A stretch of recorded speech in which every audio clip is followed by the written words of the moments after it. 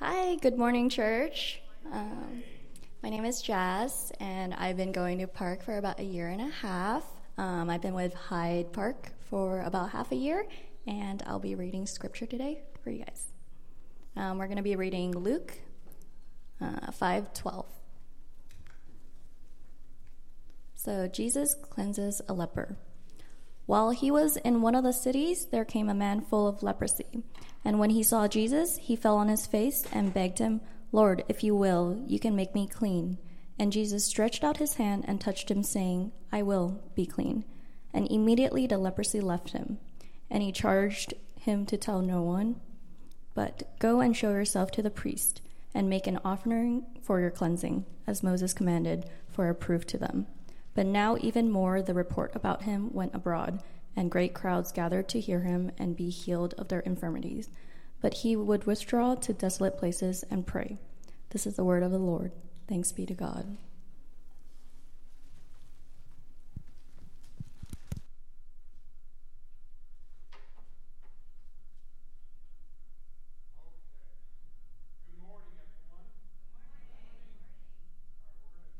Again, there we go. Good morning, everyone. Much better. I'm from the South. You got to be a little bit more animated for me. Otherwise, I'm going to take it personally. My name is Thomas. If we haven't met before, I'm one of the elders here at Park Community Church, and it is a joy to be diving into this text with you this morning. Thank you, Jess, for reading it for us. And as we go through this, as we've been going through the book of Luke, and we dive into what appears to be a very short section. We only have 4 verses that we're going to go through. It seems like almost a simple story of a miraculous healing that Jesus does.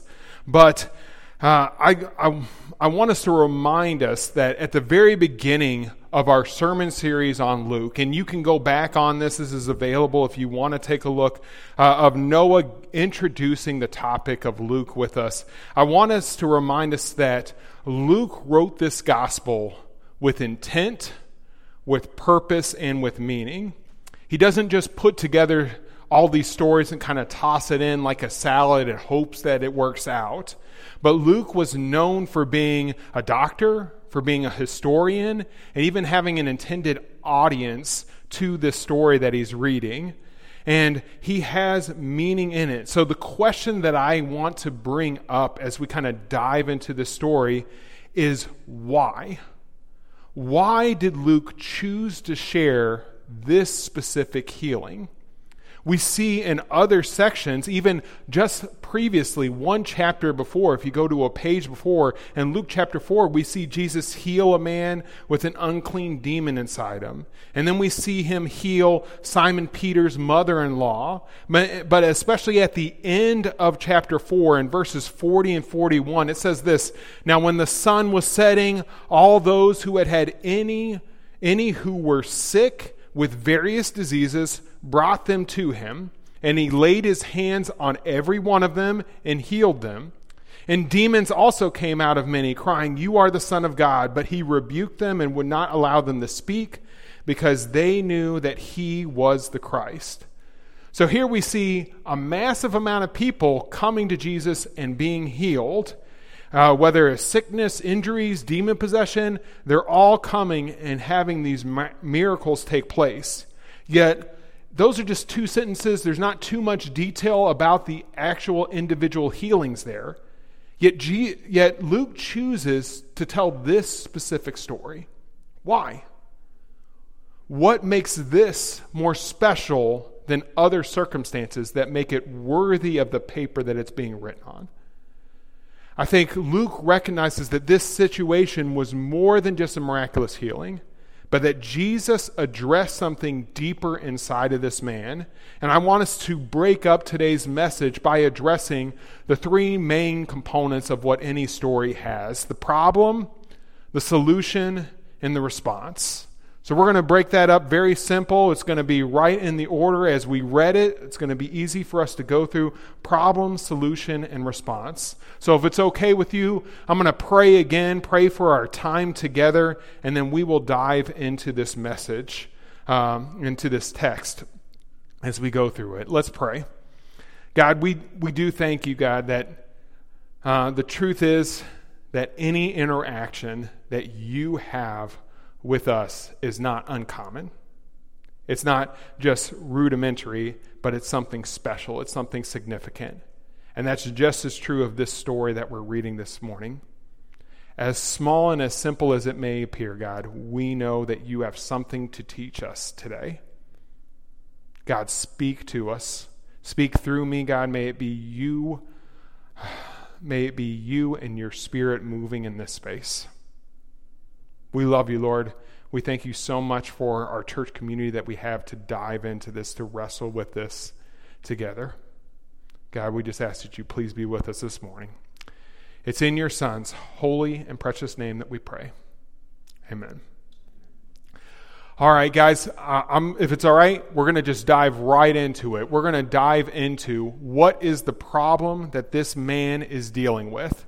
You think it's pretty obvious, right? But we're going to dive into it nevertheless. Verse 12, it says, "While he was in one of the cities, there came a man full of leprosy. And when he saw Jesus, he fell on his face and begged him, 'Lord, if you will, you can make me clean.'" So our story begins with a man being described as full of leprosy. Now, I want to be clear, leprosy at this time was a very general term to kind of define a lot of different skin diseases, not just specifically the leprosy, the Hansen's disease that we now know it to be.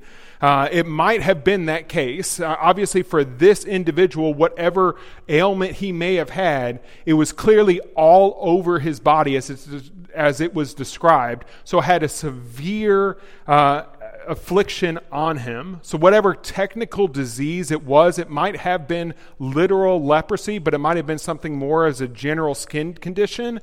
It was serious and it was widespread. And this would have had a major impact on his life.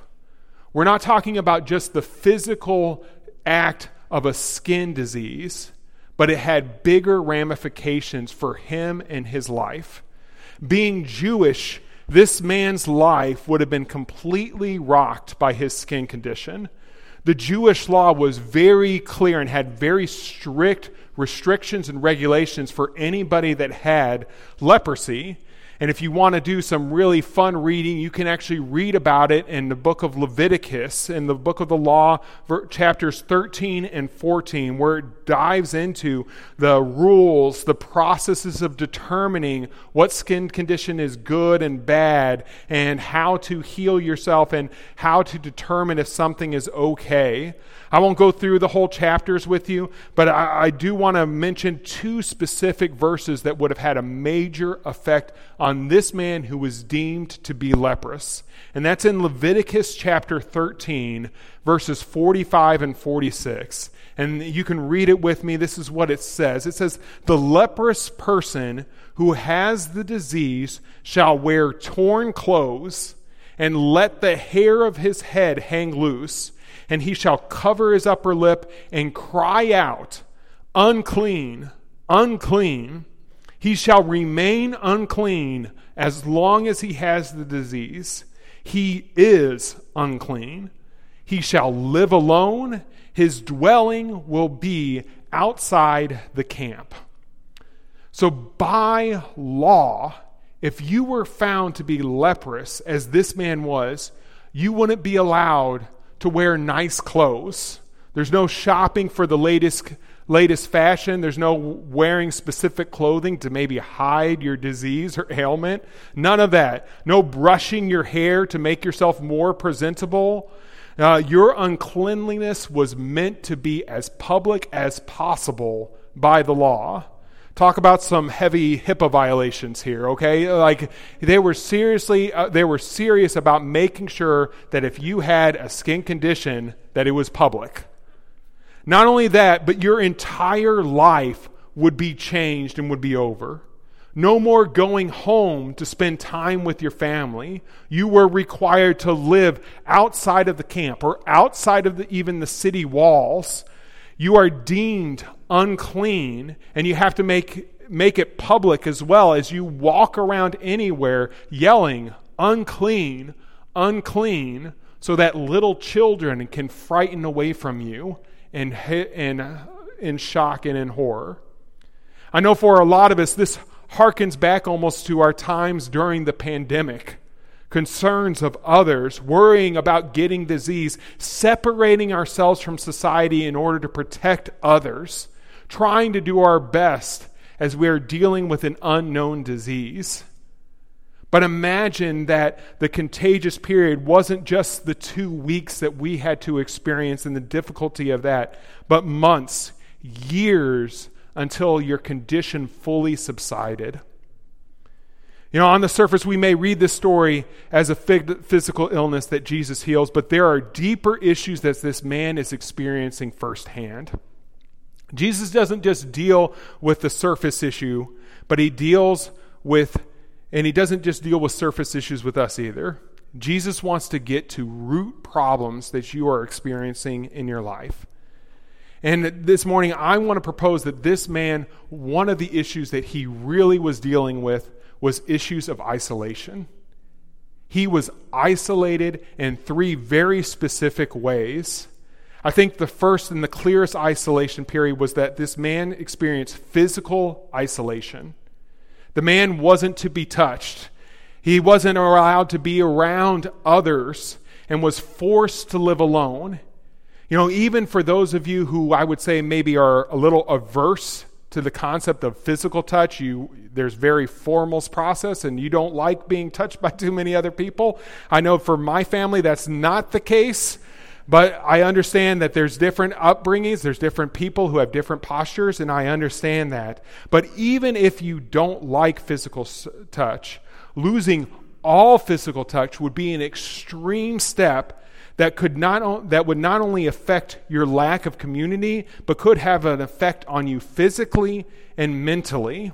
A good example of this is in 1994, a Harvard neurologist, Mary Carlson, and her husband, a Harvard psychiatrist, Felton Earls, they traveled to Romania to study and report on children and institutions in that country. And the reason why is because there was reports about these institutions that were very harsh on the children.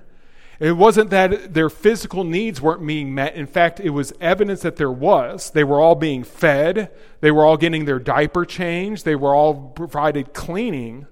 But because of the amount of children and the lack of support, most of these children were deprived from their social needs of care and physical touch of a loved one.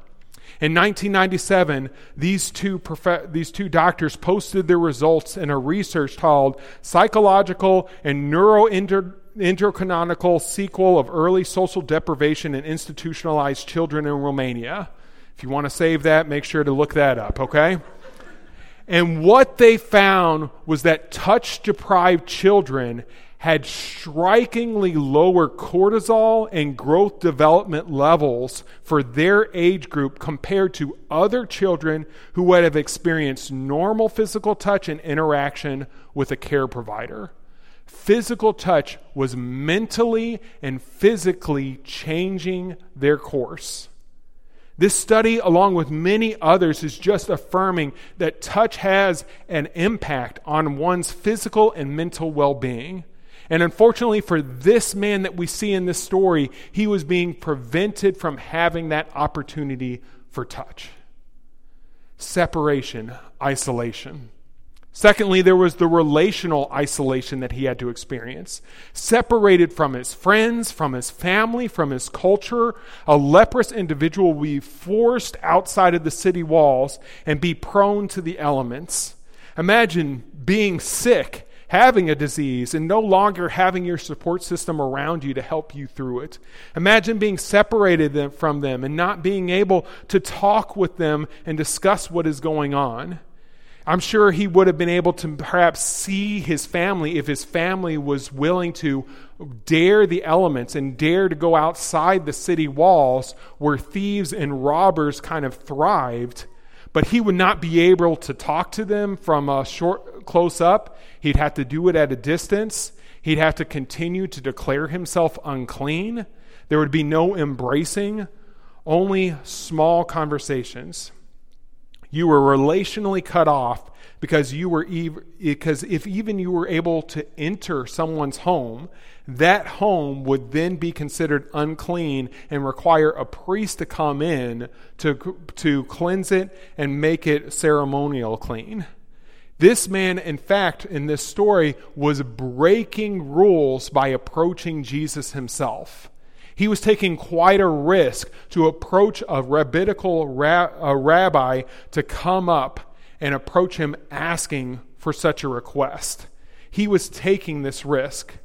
You know, I can't help but think of my family at this point. I've got two amazing daughters and my loving wife, and just this past week, we had parent-teacher conferences for my two daughters in elementary school. They went well, nobody got in trouble. One of the comments that we got, though, was, I know this might come as a shock to you, was that they like to talk. My daughters like to talk. And for any of you who have maybe shared a meal with us or spent time with us, you can affirm that reaction with my daughters and with my wife. I know for me, I don't get a lot of talk at the dinner table. Usually what happens, I just have a starter question, and by the time they're done talking, the meal's over. And so for me, I kind of like the times that I do get alone time or time away where it's not too much conversation. But even for myself, I can't imagine what it would be like to be separated from them, to not to be able to share a meal with them anymore, not to hear about what happened in gym class that day, what happened in the playground. I'm separated. My relationship with them is forever severed because of a skin condition, because of a disease. We don't know much about the story of this man. There's no background. We don't even get a name. But he is relationally cut off from anyone that he ever knew or cared about. Lastly, this man had to deal with spiritual isolation. With this long-standing disease, this man would be considered unclean, and therefore he would not be permitted to enter the synagogue and participate in any religious services. I want to make something clear, so I know you might think this is obvious, but this predates Gutenberg inventing the printing press in 1440. It predates Steve Jobs coming out with the amazing iPhone. So there was no such thing as a personal Bible. There was scrolls of Scripture that would be kept in your local temple to read God's Word, which most likely didn't have even the entire Old Testament, but just certain sections of it. You couldn't listen to the reading of Scripture anymore in the temple because you weren't allowed in. You couldn't have your iPhone to download the latest sermon on Spotify to be able to listen to it if you missed out on Sunday morning. There was no worship playlist that he got to listen to feel like he was in the presence of others. He was cut off from the opportunity to learn and grow in his faith with God within his community and with God's Word. But even more than just worshiping community and having resources to grow in his faith, he was deemed unclean, impure. There was a barrier between him and God now, that there was nothing that he could do to fix it. He was separated. Isolation. Physical, relational, spiritual. This man was alone. Yes, this man was struggling with a physical ailment, the leprosy, the leprous skin condition. However, his problems ran much deeper. He was isolated and left to himself. Jesus chooses to address not just his physical needs, but the real needs that he has as well. I just want to take a quick moment this morning that if you are going through a period of isolation, you're feeling alone, you're feeling separated from others, I want you to know that you are not alone. God is here. He is present. He is active. He is for you. We're going to find that out later in this story. And if you need help, please let us as a church community come around you and help you. Please let us serve you. Help us know so that we can reach out to you. Okay? All right, before we move on, I do want to make a quick note and look at the approach of the man to Jesus. If we look real quickly at that second half, and when he saw Jesus, he fell on his face and begged him, "Lord, if you will, you can make me clean." So first, this man falls on his face, a symbol of reverence and honor to Jesus, giving Jesus the proper authority. You know, by falling on your face, you don't see anything around you. It's full submission to the person that you're bowing down to. And that's what he does. He submits to Jesus. Secondly, I love the way that he poses the question. He doesn't question Jesus' capability of healing, and he doesn't question his power, if you will. No, he knows Jesus is able to do it. The question is Jesus willing to? He didn't question Jesus' character, just his will. And Jesus has an amazing response. All right, so we see the problem. Let's look at the great solution. Verses 13 and 14. And Jesus stretched out his hand and touched him, saying, "I will be clean." And immediately the leprosy left him, and he charged him to tell no one, but go and show yourself to the priest and make an offering for your cleansing, as Moses commanded, for a proof to them. You know, Jesus addresses the three problems of isolation each in three simple acts: in compassion, transformation, and in compliance. The first is the compassion of Jesus. Jesus touches the man. Let me repeat that. He touches the man. The barrier of physical distance is broken. Jesus breaks through. I can only imagine the reaction of the audience and the crowd around this situation when they see Jesus, this new rabbi, coming out and touching what was considered impure and unclean. You know, Jesus was already gathering quite a reputation for himself of being this spiritual massive leader. Just in the last chapter, we see different stories. Luke 4:15, and he taught in their synagogues, being glorified by all. Verse 32, and they were astonished at his teaching, for his word possessed authority. Verses 36 and 37, and they were all amazed and said to one another, what is this word? For his authority and power he commands the unclean spirits, and they come out. And reports about him went out in every place in the surrounding region. Jesus taught with power and authority. He was the transformational figure who represented God's presence as he went around these towns preaching God's message, talking about the holiness of God. And this holy man himself, who most would consider to be as far away from impurity and uncleanliness as anybody ever could, would step in and physically touch the very skin that was separating this man from every other aspect of his life. But Jesus wasn't making himself unclean. He was declaring this man clean with his touch. And the man became clean. The leprosy left. Evil and the results of evil flee when they come into contact with the creator of the universe. The one who never desired sin to reign, who never wanted the world to be in its fallen state like it was, or diseases like this to be present. You know, the situation that brought it all about is from the very beginning with Adam and Eve. And their failure in the garden that brought this all about, sin, depravity, disease, and destruction, Jesus, the second Adam, has come to make all things right. And in this story, Jesus is making all things new. After Jesus heals the man, he gives him two very specific commands to fix the relational and the spiritual isolation that this man was going through. Go and show yourself to the priest and make an offering for your cleansing. He needs to show himself to the priest in order to be declared clean. Once the priest would see that the leprosy was gone, he would be able to rejoin society. His relational isolation would be over because he would be permitted to re-enter society, to go into his home, to reunite with his family and friends.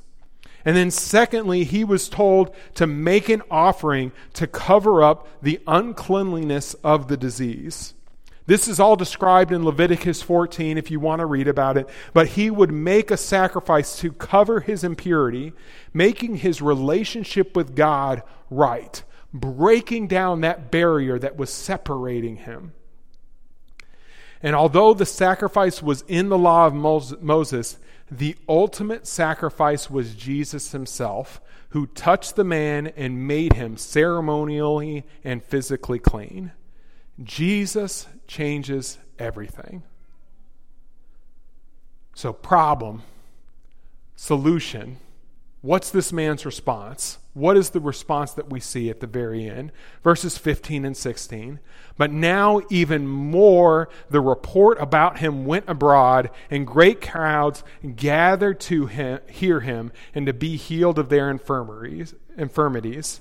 But he would withdraw to desolate places and pray. I also want to include a small little verse that Mark, another gospel writer, he adds to this story. One verse that I want to add to it because I think it helps create context of, well, why does this report about Jesus grow? And this is in Mark chapter 1, verse 45. Same story. He says, but he being the leprous man, went out and began to talk freely about it and to spread the news, so that Jesus could no longer openly enter a town, but he was out in desolate places, and the people were coming to hear him every quarter. This helps to clarify a little bit why Luke shares that great crowds started gathering around him. Even outside of towns and on the outskirts, in the wilderness, crowds of people would make a trek to see Jesus, the rabbi who taught with authority and power and was able to heal people. This man's life was forever changed. More than just a simple act of healing, he came into contact with God in flesh. He couldn't help it. God's transformation in his life was too great that he couldn't help but share it with others. Even as Jesus commanded him not to tell people, he can't help himself. He's got to start sharing what God has done in his life.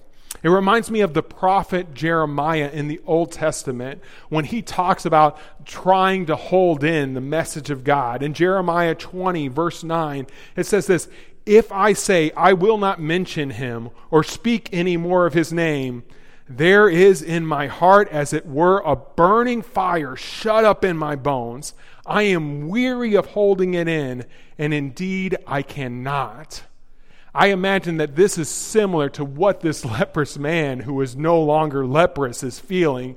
I can't help but share what God has done in my life with every single person that I come into contact with.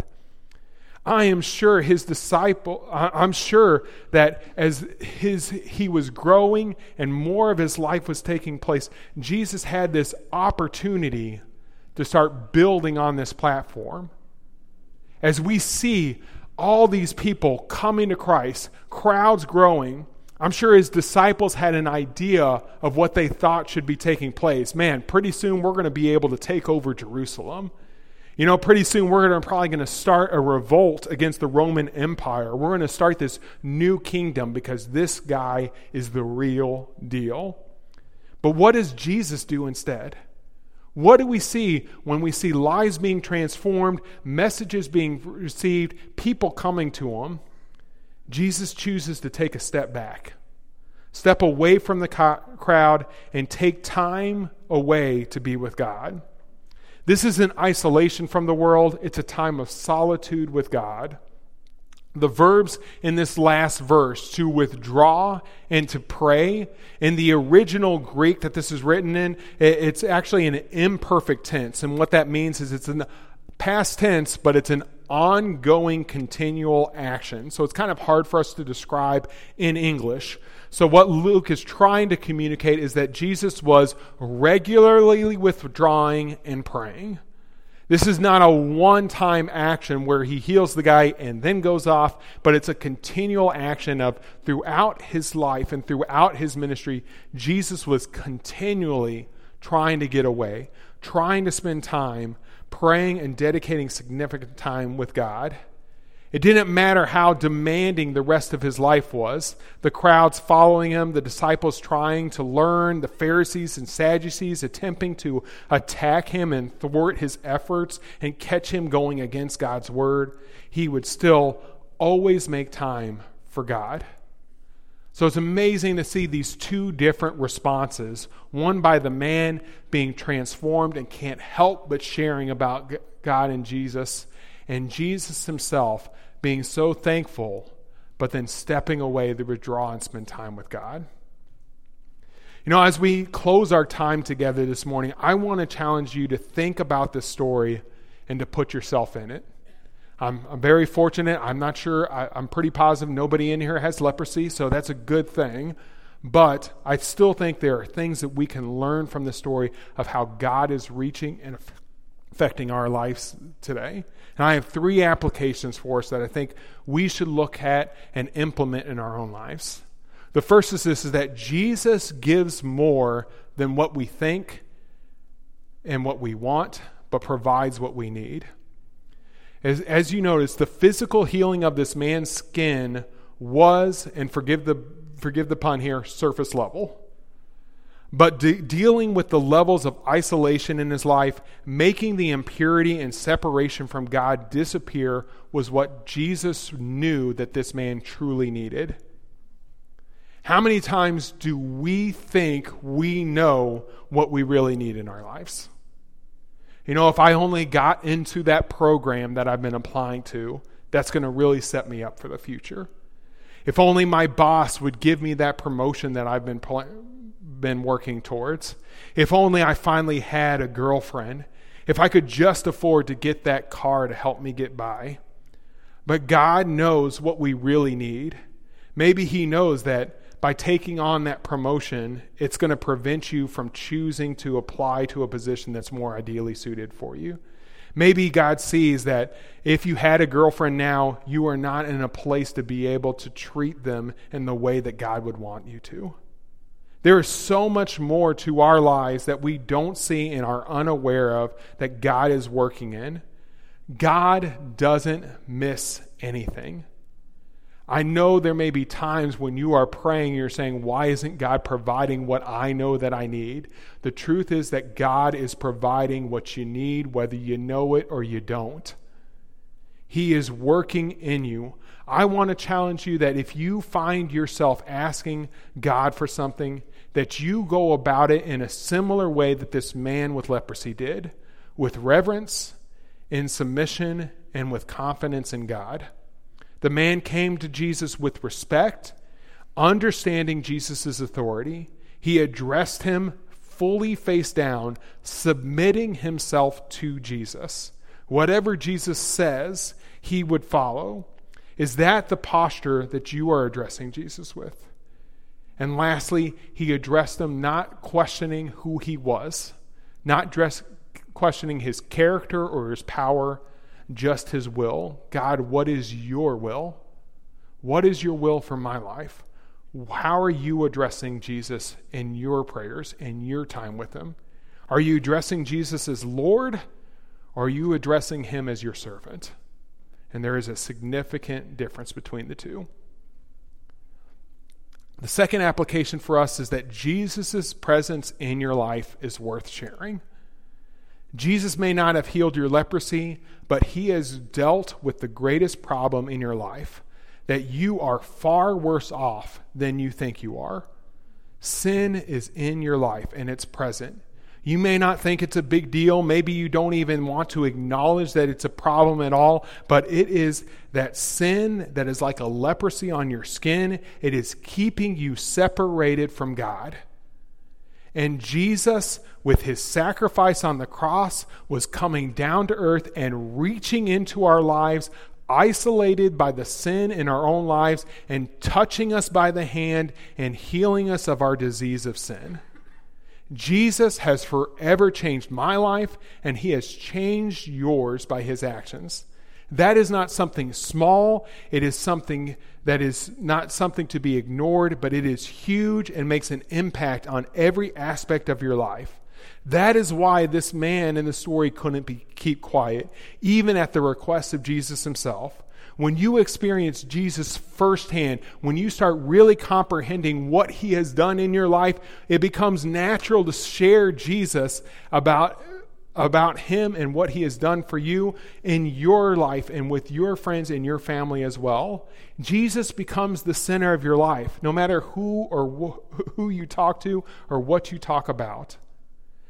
Jesus changes everything. And when you really experience him for the first time, you're going to see it yourself, that it is worth sharing. Lastly, there is always time to spend with God. I know for us, many of you in this room have busy lives. There's so much going on. You're juggling so many balls in the air. But there is always time to spend with God. I know you're busy, but you aren't as busy as what Jesus was. And Jesus still made time to withdraw and pray.